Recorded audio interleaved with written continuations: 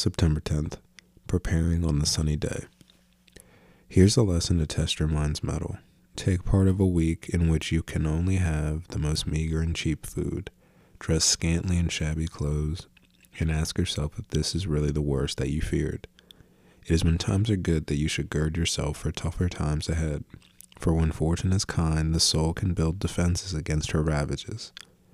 So it is that soldiers practice maneuvers in peacetime, erecting bunkers with no enemies in sight, and exhausting themselves under no attack, so that when it comes, they won't grow tired. Seneca, Moral Letters 18.5-6. What if you spent one day a month experiencing the effects of poverty, hunger, complete isolation, or any of the other things you might fear? After the initial culture shock, it would start to feel normal and no longer quite so scary. There are plenty of misfortunes one can practice, plenty of problems one can solve in advance. Pretend your hot water has been turned off. Pretend your wallet has been stolen.